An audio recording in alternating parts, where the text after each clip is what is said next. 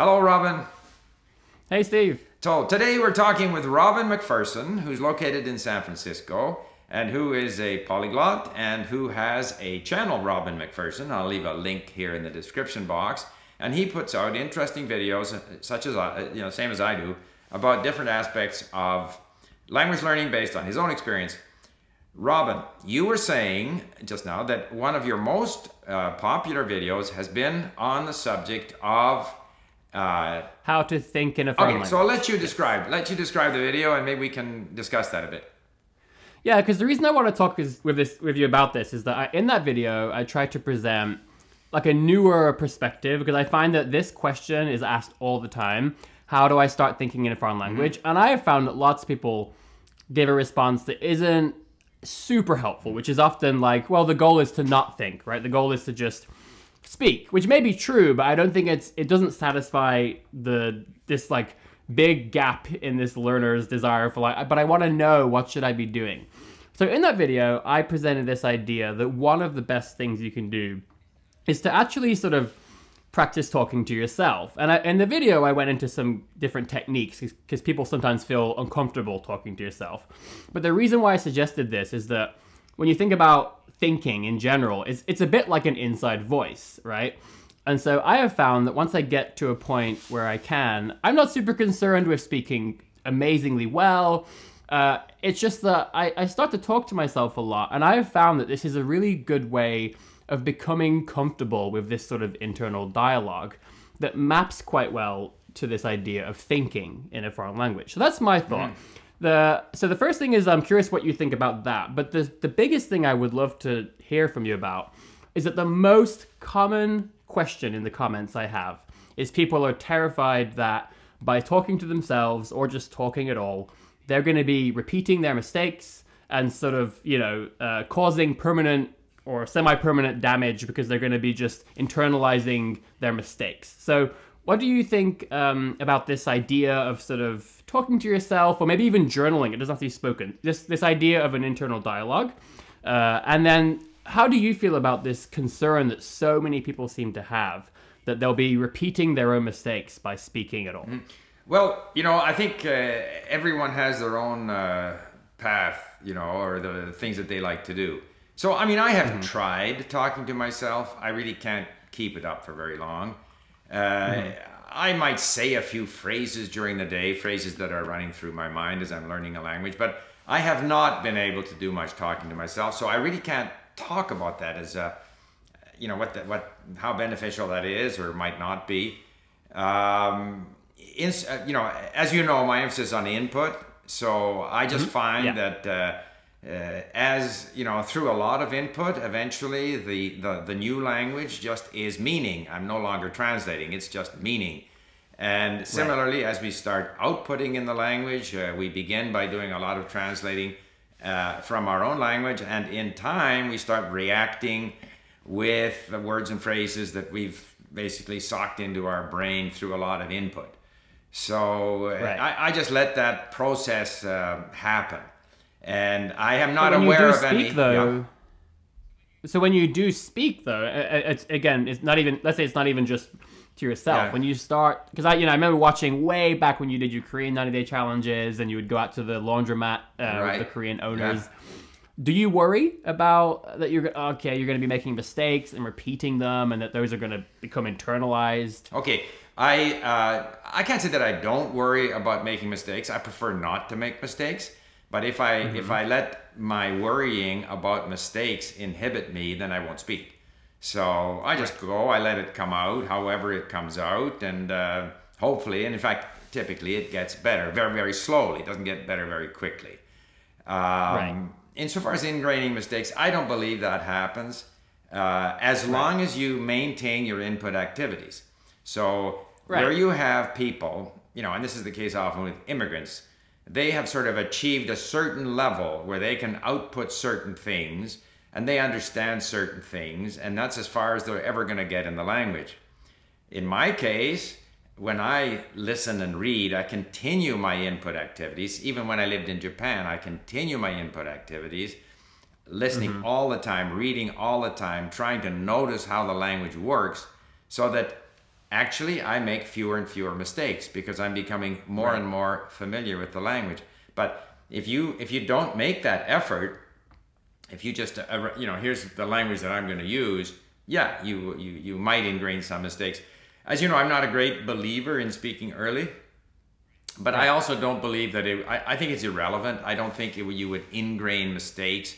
I think it's possible to make a mistake today, not make it next week, and then make it again the following week. So, yeah. So I don't see that as a problem. I'm just not a big fan of speaking early, but if I'm in a situation like when I lived in Japan where I have people around me speaking the language, I will obviously take advantage every chance I get, and I won't worry about it. Yeah, I agree, and I have a very similar approach by and large, where I tend to not. I don't speak early, and B, I tend to not really worry about speaking. It just sort of happens. But I have found that the more advanced I get in a language, the easier it becomes to fix my mistakes. Right. So a simple example is when I was living in Japan. I remember living there, and I was telling a story, and for whatever reason in that story, I kept referencing a lady who was part of the story, and I kept saying like kono onna or sono onna, this word onna meaning woman, and someone corrected me and they said it's not wrong, but it'd be a lot more appropriate for this particular setting if you said jose instead of onna. And I swear, because I was already at a very advanced level, I almost never made that mistake ever again. And those people who became close friends of mine, they pointed out multiple times, not just that one. Like, as they would correct me and as they would sort of give me suggestions, I would internalize them very, very quickly. And I've just always found that's why I don't worry so much about, maybe I get a couple of bad habits, maybe I'm repeating the same error. But I know that as I get better and better and better, it's in my experience, it's going to be easier and easier to actually patch those things up. And when I do, I'll actually understand why. Yeah. Do you have any thoughts on that? Or have you had any experiences? Well, first of all, you can't rely on people correcting your mistakes. Right. What I find happens is you start to notice things that you hadn't noticed before. And so, first of all, to say onna is not wrong. And in certain situations, you say onna no kata, or you might say jose. And you have to develop a sense of which one is appropriate in which context.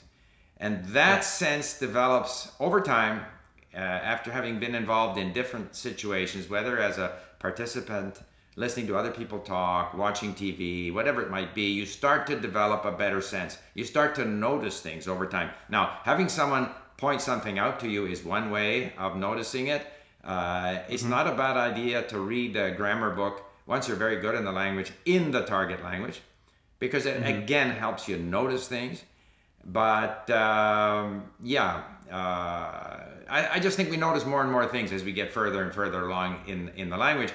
And I don't worry about, and I don't think people should worry about mistakes they make in the early stages, because they just don't have enough experience in the language. Yeah. So how are they possibly going to know these things? And even if they read the rule, I mean, studying a rule or having a teacher teach you something may have very little impact. You may learn it then, understand it then, forget it the following week, and notice it again 6 months later. So, I don't worry about things in the early stages. No.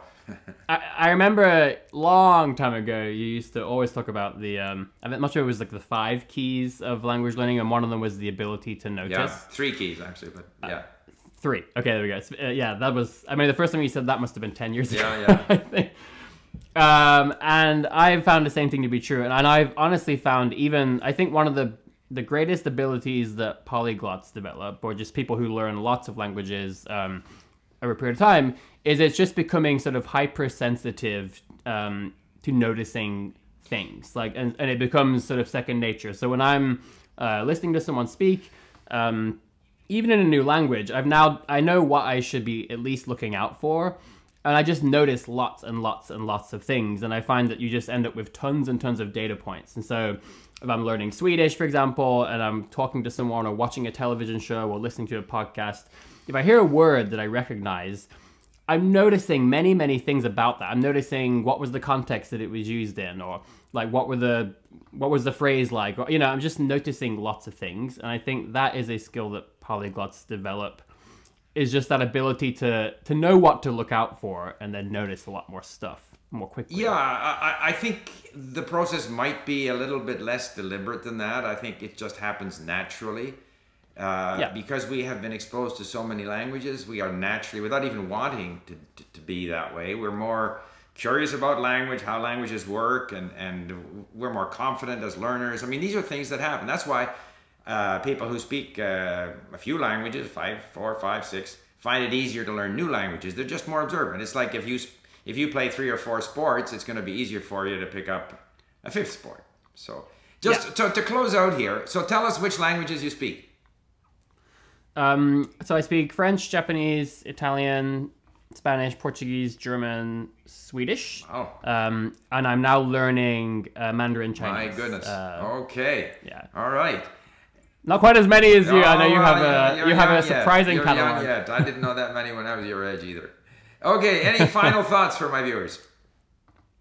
Just want to say it's a pleasure to be on the channel. Again, when I was in Japan, that was when I first started learning more languages than just Japanese, and I actually had a massive playlist of all the videos on this very channel. And I remember while doing the dishes, ironing, I would listen to them, and I honestly learned a lot of the principles that guided me through the next 10 years. So it's just a pleasure to be on your channel, and thanks for connecting. And language learning is all about enjoying it. It is. Okay. So, yeah. Thank you. Bye, Robin. All right, Steve.